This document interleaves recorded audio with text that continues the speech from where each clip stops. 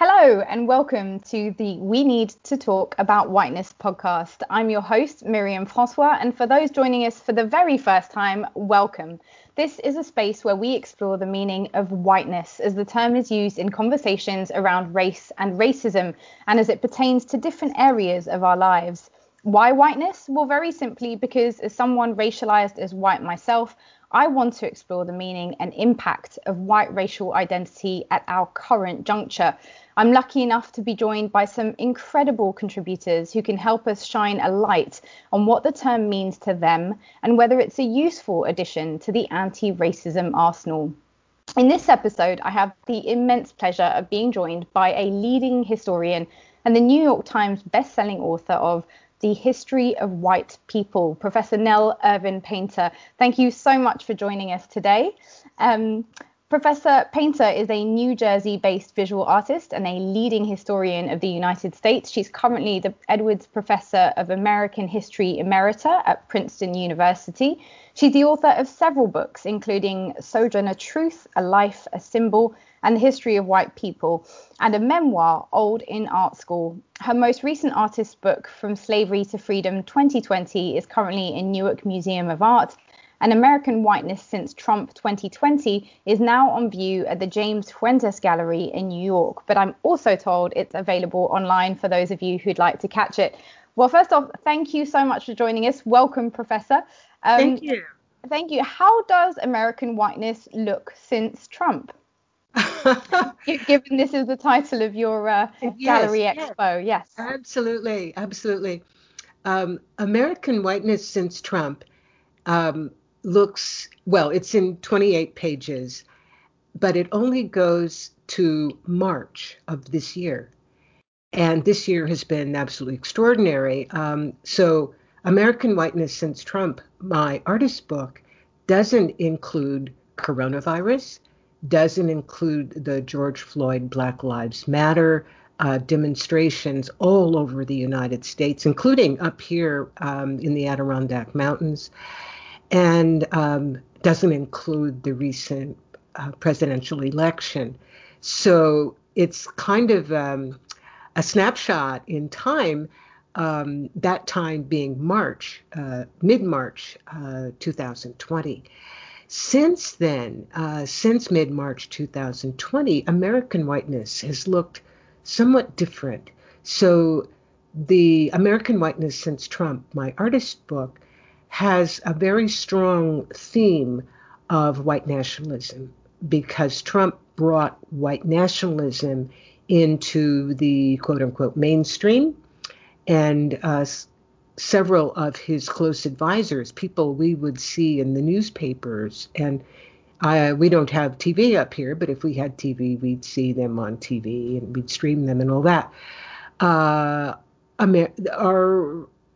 clearly white nationalists. The person I looked at most clearly for American Whiteness Since Trump was Richard Spencer, who was one of the leaders of the Unite the Right Nazi rally in Charlottesville in 2017. So up till March 2020, white nationalism is a theme of importance.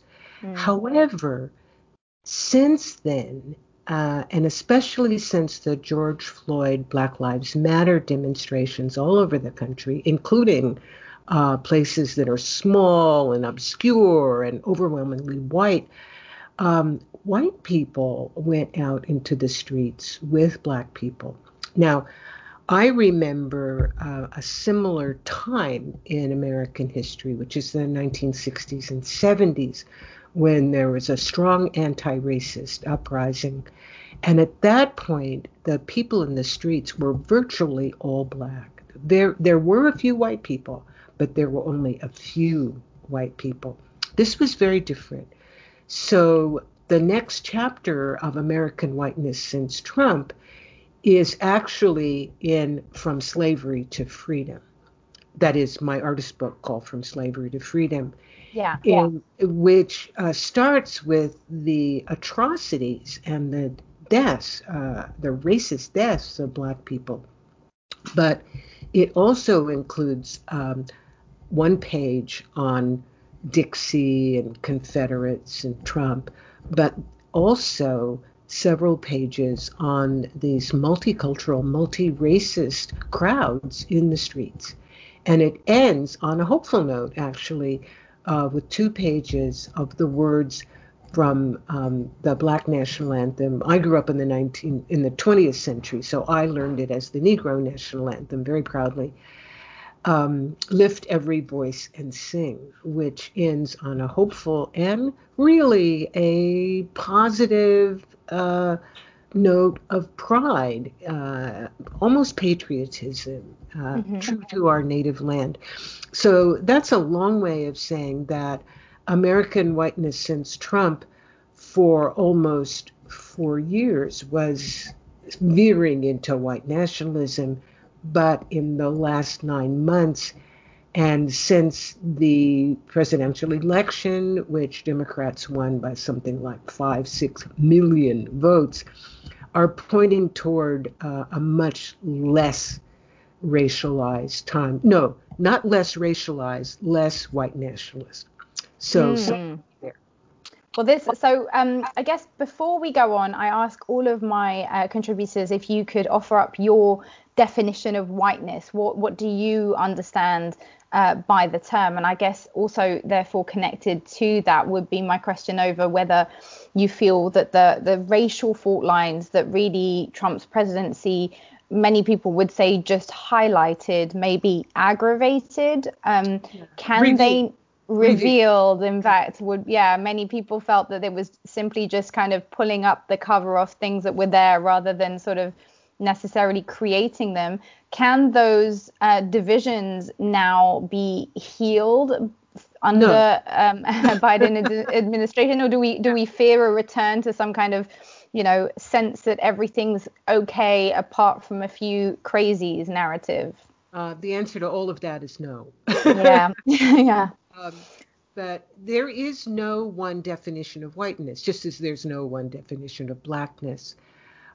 Race is an ideology. It is not a biological thing, and it changes over time.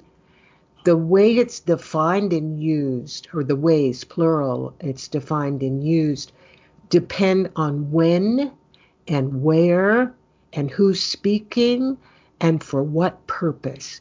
So it's very much part of a culture.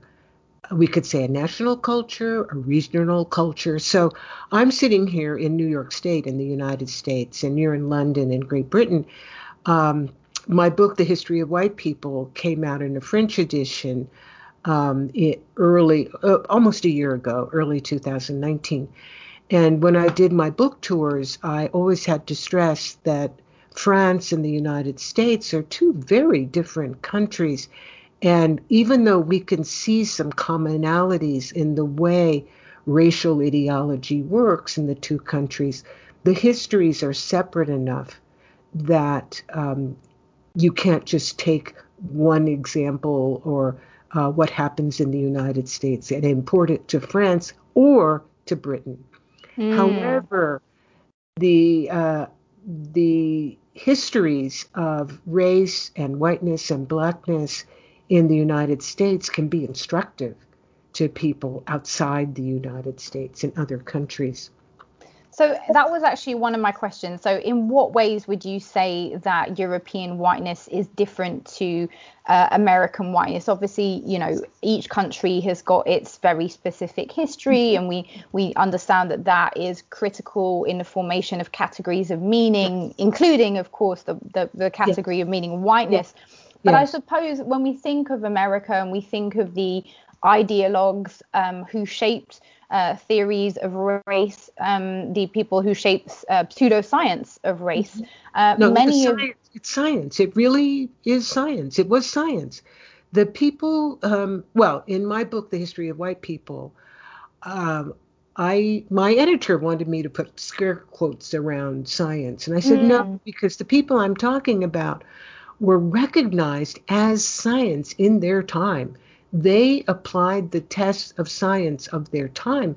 What we need to remember is that science doesn't take place in some distant realm. It's part of the culture where it's pursued. And science changes too. I mean, science is not the same as whim, uh, Of but course, yeah. science is not some lofty, this will stand forever. It's supposed to stand forever in all situations, and it's better than whim, but it's not the same as graven truth for all time. So racial science was a science of its time. We are not in that time. We are in a different time, and we know, or we should know, that race is an ideology, not a biological fact, and that it changes according to situation and according to time. I've just told you how whiteness plays out differently for me in the United States before 2020. Yeah.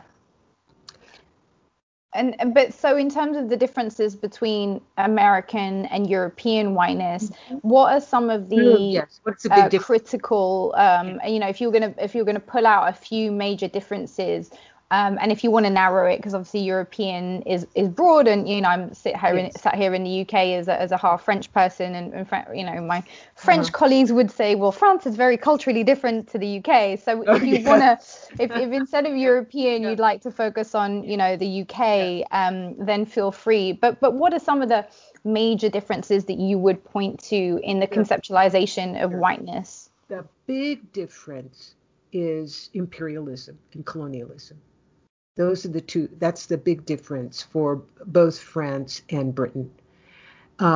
Next to that is the concept that the metropole is a homogeneous space racially. Mm-hmm. The big difference in the metropoles before the Second World War was religion and anti-Semitism. That was the big one, anti-Semitism, especially in continental Europe with, as we see, tragic consequences. So the salience of race in the American sense, in the mid-20th century American sense, which is heavily black-white, doesn't work for a long time in France and Britain and Germany, where Jewish, non-Jewish would be the big difference. But now, excuse me, I need to drink a little bit of tea here. Please go ahead, yeah. Now, with formerly colonized peoples, in France, there's a real difficulty of dealing with people who are French, that is from Martinique, for instance, and Guadeloupe. Those are overseas départements. And so those people are French, but they are French people with brown skin. And so they are often treated as immigrants. People with their roots in North Africa are often treated as immigrants. And then the story, I've just been reading Simone de Beauvoir, writing about the post-Second World War era. And of course, the war in Algeria is huge and distressing. But the questions around people whose roots are in Algeria, say, in France, there's no comparison. There's no easy comparison in American history. The closest we can get, I think, is Puerto Rico. So the question of peoples from places, overseas départements or former colonies, is different for Europe as contrasted with the United States. In the United States, the historically racialized people like me have their roots in the American South, even though we're all over the country, roots in the American South. What's really interesting is that both Europe and the US are converging in ways that aren't always easy to see. That is, in the US, we have now millions of immigrants or the children of immigrants with roots in continental Africa. And those immigrants are very well educated and rise very quickly in visibility in American society as Black people. But as immigrants, as recent immigrants, their mentalities can be quite different from those of us who are Americain de souche, so to speak. Mm-hmm. So that can be more like the European sense. In Europe, Français de souche or white British people with deep roots in Britain, and here I probably should exempt Irish people because that's another story. Well, yeah, as someone who's also half Irish, that part of the story is of a lot of interest to me, because for a long time we know that the Irish were referred to as the blacks of Europe, and of course there were periods in British history where British colony, yeah, indeed, treated in a very rough colonial fashion. In 19th century parlance, you would be all Celtic, from Irish and French. But these are complicated stories that I don't want to drag you into. But I do want to say that in Britain and France now, there is a recognition that there's something that Americans would recognize as white people. So, I mean, I guess what I was trying to get at with the question is that increasingly some of the conversations around race and whiteness that are being had in an American context are brought over here to Europe, and there's a lot of people who see a lot of continuity there. And so one of the major continuities, I mean, I know you were saying that the definition of whiteness is an evolving one, but if I were gonna, be so bold as to put one forward, I'd think of it as sort of the idea that there is a hierarchy of human value and the modes of knowledge that have been constructed over time to justify and uphold that hierarchy of human value. Is that a definition that you recognize? And sure. In that sense, absolutely. Yeah. Absolutely. However, it pertains to more than race. Okay. It pertains to the way that people rank themselves, sometimes by religion, sometimes by region, and often by race. So yes, that is a very useful but a rather abstract theoretical definition. That won't work in the everyday level. And so that's why I say, and I was thinking in the everyday level of how we live our lives, that will not work. It's too theoretical. And so when you think of let's use you again. Sure. So in 19th century Boston, say, or Ralph Waldo Emerson's Concord, in the 19th century, you would be seen as a member of an inferior but a white race, the Celtic race, because there were lots of Irish there. But by 2 generations later, in those same places in Concord or Boston, when there were Italians, for instance, the salience of Irishness, no, that's not true, because the salience of Irishness in Massachusetts is still very high. I hear that, yeah. Yeah, let's move this to a place like Atlanta. Let's move it to a place in the South. And in the South, and let's take Irish out and put Jewish in. How's that?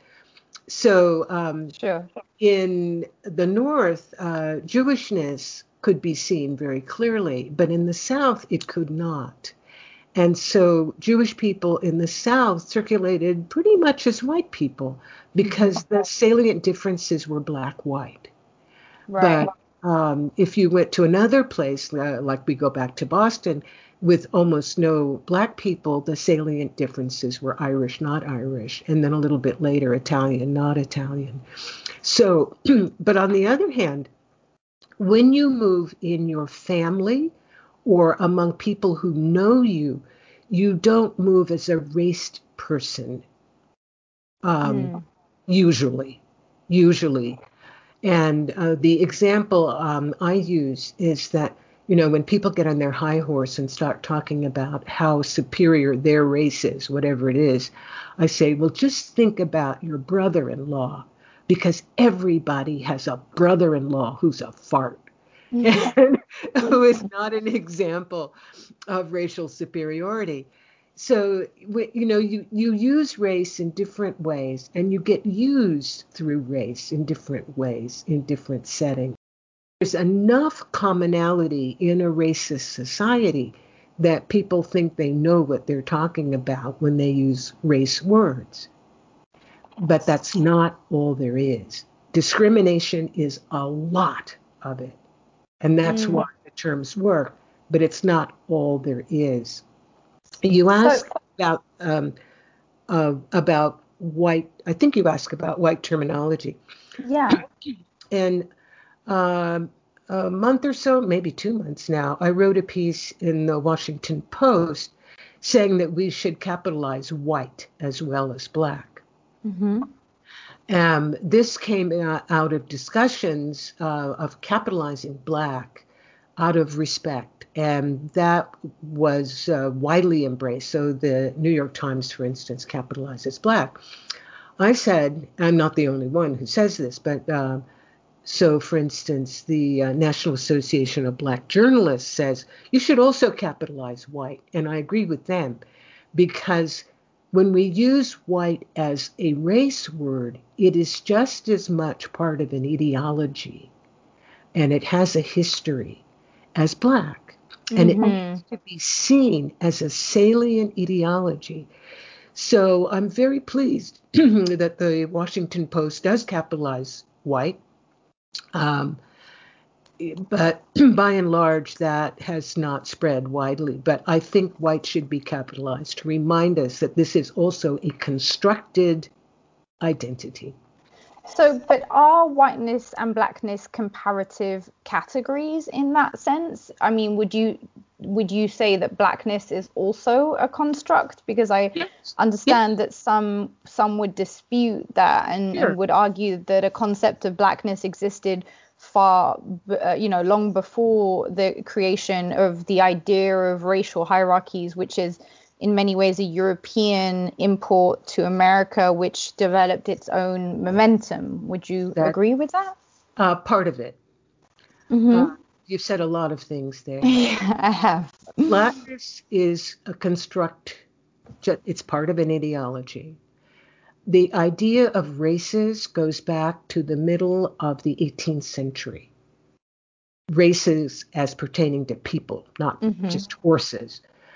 And so the ideology of race, the scientific ideology of race, has a history that goes back to the 18th century. Now, I want to make very clear that I'm not saying people couldn't see physical difference. People could see that some people have light skin and some people have dark skin. That was very clear. Or some people are tall and some people are short. Some people have different colored eyes. Some people's noses are different. Herodotus talked about this. He talked about human difference, and he explained it in the way that it had been explained largely before scientific race in the 18th century by environment. So the Scythians, for instance, are sort of loggy because they live in a damp environment. The Greeks are superior, being a Greek himself. The Greeks are superior because they live in a bracing climate with mountains and sea. So the usual way of explaining, and the way that we explain now human differences, has to do with environment. So skin color is related to ultraviolet rays and the melanin that needs to be activated to protect you against skin cancer. So lightness and darkness of skin is related to your environment and ultraviolet radiation. But the idea... Go ahead. But the issue, of course, is that at a certain point in history, and you refer there to a moment or several moments, presumably around the 18th century, in which sort of aleatory differences in human physiognomy become translated into essentialist descriptions. Okay, yeah, essentialist categories of human value. How does that happen, and why does it happen? Part of the reason it happens is that science is taking the place of religion. Religion is a very strong way of categorizing people, and people have been killing others on account of religion for as long back as I know, and that still happens. So religion is a very strong means of categorizing people. Science says we're going to count up stuff. The operative name is Linnaeus, Carolus Linnaeus, in the middle of the 18th century. And taxonomy is the field of science that categorizes things, people, everything. So the most respected way of categorizing people in the late 18th century, Blumenbach is the name there, is by measuring skulls. And skull measurement was the leading means of categorizing people well into the 20th century. So you would categorize people by their skull measurements and the relationship between the length and the breadth. And then the mania for measuring bodies it just went on and on and on. So anthropologists in the 19th and early 20th centuries were measuring the breadth of the space between your eyes and everything like that. What made a big difference was not that their measurements yielded anything useful besides more tables. It was the Nazis. And the Nazis took this to murderous ends. And American scientists and scholars who had embraced the idea of races and human difference and hierarchized human difference were absolutely shocked to see what the Nazis did with their ideas. And so it's Nazism, not science, that turned Americans and presumably others in the Western world away from the mania of taxonomy of human races. But so my understanding was that before the 20th century, we have a period of, particularly when we talk about European immigration to the United States, where you had indentured servants, coming together, rebelling, Bacon's Rebellion being the most famous incident in the 17th century of that variety, in which, some historians would locate that as a very specific moment in the creation of whiteness. Is that a pivotal moment, and if so, why? It is a pivotal moment because it relates the need to categorize, to legalize differences within the population. So you mentioned indentured servitude, which existed in what became the United States until around the time of the Revolution. The American Revolution, we date it to 1776, but it went into the 1780s, did bring a breath of freedom. That breath of freedom mostly benefited indentured white people. The usefulness of the category of people who could be permanently subjugated, that is, enslaved, was very clear by the time of the American Revolution. And people, particularly in the South, saw that their economic basis was built on slavery, on an enslaved workforce.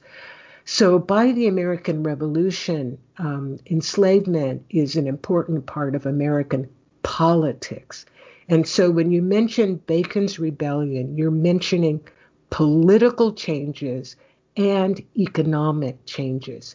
So racism in the United States takes its form, or I should say its forms, because it changed over time, from the political economy. Where could you give our audience a sense of the origin of the term and where it emerges from? And now it's very much associated with white racial identity. Has that presumably hasn't always been the case? This is true, and I can tell you. The the idea of white people as Caucasians comes from Jan Friedrich Blumenbach, who was a professor at Göttingen in Germany. And in the late 18th century, he wrote a treatise that went through several editions and became very influential. And his idea was that there were five human varieties, and these were associated with places. He did not rank them hierarchically, he ranked them horizontally by beauty. And in the middle was his most beautiful skull, because he measured skulls, which was from a woman who had been a sex slave in Moscow, who was originally from Georgia in the Caucasus. Georgia in the Caucasus. So he used the word Caucasian for the most beautiful people in the world, beautiful as defined by their skulls. And that group went from India and the Urals into northwestern Europe and included North Africa. So that was Caucasians. And the skull in question was that of a sex slave. The Caucasus was an area, still a very poor area, and ethnically very complicated. I was there last year, actually. I was in Georgia. And it's an area with several different languages and several different ethnic groups. The lingua franca, because of imperialism, is Russian. But it is an area in which people were very vulnerable, were rounded up and sent into Russia and sent into the Eastern Mediterranean as slaves. But as slave women, slave girls, we know the attractiveness of young, vulnerable women. And that is the root of Caucasian for white people. Now, when I wrote the history of white people in the early 21st century, the word Caucasian was much more current than it is now. I said earlier that the usage changes. And between, say, the year 2000 and 2020, the use of Caucasian has kind of I wouldn't say fallen by the wayside, but it's more restricted than it was. And the use of the word white is much more widespread. I think this is a good thing because people understand white much more than they understand Caucasian. So there's been change over time in the use of Caucasian, which is not as widespread as it was 20 years ago. But the roots of that is slavery through the Black Sea, the Black Sea slave trade. And what should we take from this evolving meaning of whiteness throughout history? Presumably that whiteness takes on a political function or a social function, and what is that evolving function? You pointed out earlier in your very theoretical definition that hierarchies are about power, and that is true. I think the first thing is to realize that usage of white and whiteness changes over time and by place and by motive. That's really important to understand. Will matter in the United States. Just look at Trump's cult-like following of people who are not looking at what his economic policies are or what he can do for them in their jobs or with their mortgages or with their food stamps. No, it is a psychological category that works to make people feel good or to feel threatened, actually. But what I want to underline is that race has a psychological as well as an economic, and no, I don't want to speak in singulars here, as well as economic and social and political functions. Okay, and so is there a kind of story of how whiteness has evolved, say, from the turn of the 20th century to today? How would you describe the shift in the meaning between the turn of the 20th century to today, or the meanings with a plural? Yeah. Okay, so I wrote a book that has many pages on this, but one easy answer is that whiteness is not what it used to be in the early 20th century. In the United States, I don't think this is the case in Britain. I know it's not the case in France. There were laws protecting whiteness. There were laws and there were mores and habits, segregation de jure, segregation also just by habit, but segregation. So whiteness was fenced around with a lot of protections. A lot of those protections were legal, but a lot of them were assumptions about, say, who should be the president, who should be your elected representative, who was beautiful, who was rich, who could get loans from the local bank. All of this was whiteness protected in the 20th century. A lot of that has fallen down. The laws have fallen down in the United States. And so whiteness is not the monolith legally, that it never was a monolith because those kinds of definitions were state by state. But the protections of whiteness have fallen. And in your book, you talk about the project of measuring intelligence, probably doing more than eugenics to stigmatize and hold back non-white groups. How did intelligence measurement become associated with whiteness? It's associated with whiteness, but it's also associated with immigrants and with measurements of intelligence. The short answer is the First World War.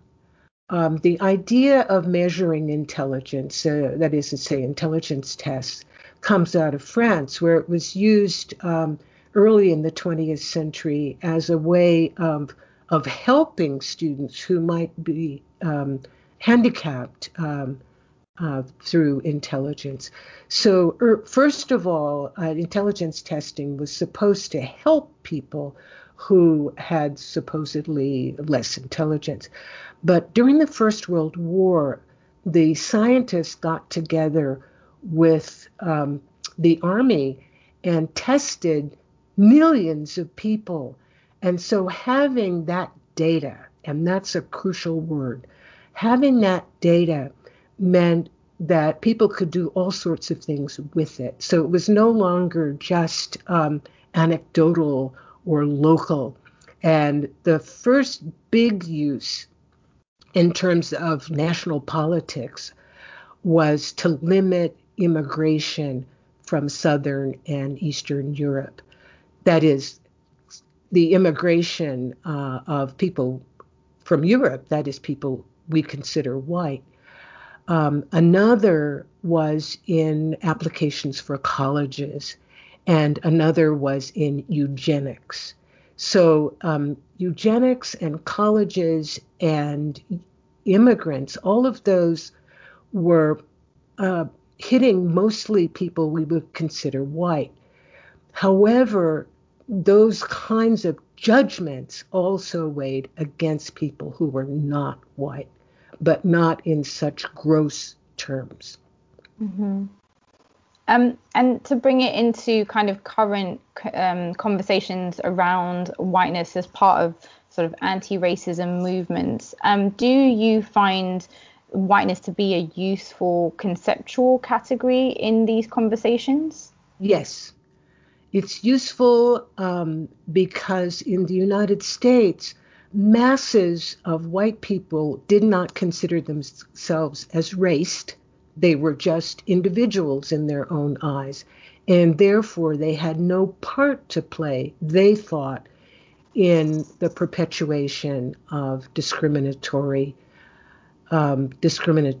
practices. By letting or asking or encouraging white people to see themselves as white, that is an anti-racist act. And some people have questioned whether encouraging people racialized as white to think of themselves as white may not reinforce racial divisions. What is your view on that? I disagree. Yeah. So you think that and I guess some of the writers who've responded to this have pointed out, can there be a pride in white European identity which would be different to white pride, which presumably isn't something anyone would wish to encourage? No, because of the history. I want to say two things here, and help me remember that I want to say two things. Sure. One is that blackness and whiteness are not symmetrical in the United States. They have different histories. They're related history. You can't have one without the other. But as you can capitalize black out of respect, you capitalize white out of visibility to make it seen. So those are two different ways of using racial designation. The second thing, we have in the United States an unhappy but a very strong history of white nationalism, of discrimination, of segregation, of slavery. So out of that history, that history inflects the meanings of whiteness. So you can't have one without the other. If we didn't have that history of white nationalism, of the Ku Klux Klan and so forth, then perhaps white Americans could say, well, being white is just something, you just are, and it's not related to the Klan. But the history relates white identity to the Klan. Mm. You asked me to remind you the second thing, but presumably that was the second thing. Yes, yeah, just checking. Here in the UK, we've had a lot of conversations around critical race theory, and it's become somewhat of a bête noire in political circles. Our own equalities minister, has argued that teachers shouldn't teach white pupils about white privilege or inherited racial guilt, and in fact that would be considered as breaking the law. And I know Trump has also taken a dim view of critical race theory. Can you what are your, firstly, how would you define critical race theory, and how important is this paradigm to unpicking some of the knots that we find ourselves today? I think it's very important. I think critical race theory made a big step, and in the United States, we are indebted to critical race theorists who are British, or are and were British. But that is something that, for me, takes place on the collegiate level. I am not a teacher, a K-12 teacher, so I don't know how best to import really scholarly ideas into pedagogy. That I do not know. But I think people who function on the level of scholarship and who function on the level of policy need to know and understand critical race theory, because otherwise you sort of blunder around, say, thinking, oh, since it's okay to be proud to be black, it's okay to be proud to be white. That's just a statement that can come out of ignorance. So yes, critical race theory is very important for people who think seriously about race and the history of race. I don't know how it should work in the K through 12 level. I don't know. And I suppose the question of a lot of within a lot of anti-racism circles is, what is the end goal? I mean, is there a post-racial world that we can imagine? Is that possible or even desirable? Again, I don't know. People have asked me that often, and my first answer is no. Certainly in the United States, there is no post-race because our country and our nationality is practically based on race. Race is in the U.S. DNA. But if there is something after that, I say, it's probably worse. We know what religion can do, and that is not a pretty sight. Right. And so I guess my final question, if that's okay, would be for those who will hopefully now and go and read this book after hearing the podcast. What is it that you hope that people racialized as white would take away from a book like The History of White People? The first thing is that things change, that there is no one answer, there is no one moment, there is no simple way of explaining, and that race is not biological. That's the first things I would like people to take away. The second thing is that anti-racist work is work, but it is not the same thing as scholarship. That you can learn about the history of constructions of American whiteness, but the next step is to do something. Mm-hmm. And the do something presumably is to unpick the structures that contributed to the creation of structures of power rooted No. in. It depends on where you are. So, Okay. for instance, I don't know what part of London you're in, but your anti-racist work might well take place on the strictly local level. Mm-hmm. I'm a big believer in change from below. And I think anti-racist work takes place most productively on the local level. And so what the local needs are change from locale to locale. I can't tell you, I mean, even if I were in a different part of London, I couldn't tell you what the needs are in your part of London. So I can't tell you what UK needs are.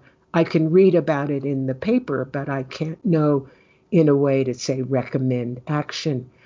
But knowing is one thing and acting, we call it theory and praxis. Sure. Okay. Well, thank you so much for your contribution today. I know you have an upcoming book which is soon to be released. Is that correct? That's right. It's called Southern History Across the Color Line. It'll come out early next year from the University of North Carolina Press. And it's essays about the history of the South. That was my field as a scholarly historian. And looking across the color line at ways in which people did not exist in, say, hermetically black or hermetically white spaces. Okay. And so in that sense, are there lessons that you're hoping people can take from that are applicable to the current dynamics in the US? No. No. It's a Okay. work of history, but I hope that understanding the functions of a key phrase historically in the South, which is social equality, and I would need more time than we have to explain that, but it's about the workings of race and racism um, in in people's interactions. It's not just about the laws, it's about how people interact. And remember, I mentioned how race works on a gut level. It's the Hmm. gut level stuff, and there's a lot of sex. Okay. Well, thank you so much for your Julie. contribution, Professor Painter. I appreciate you taking the time. Thank you for all who are listening to this episode of We Need to Talk About Whiteness. Please subscribe on iTunes, Spotify, or SoundCloud, and join us next time for more conversations on whiteness.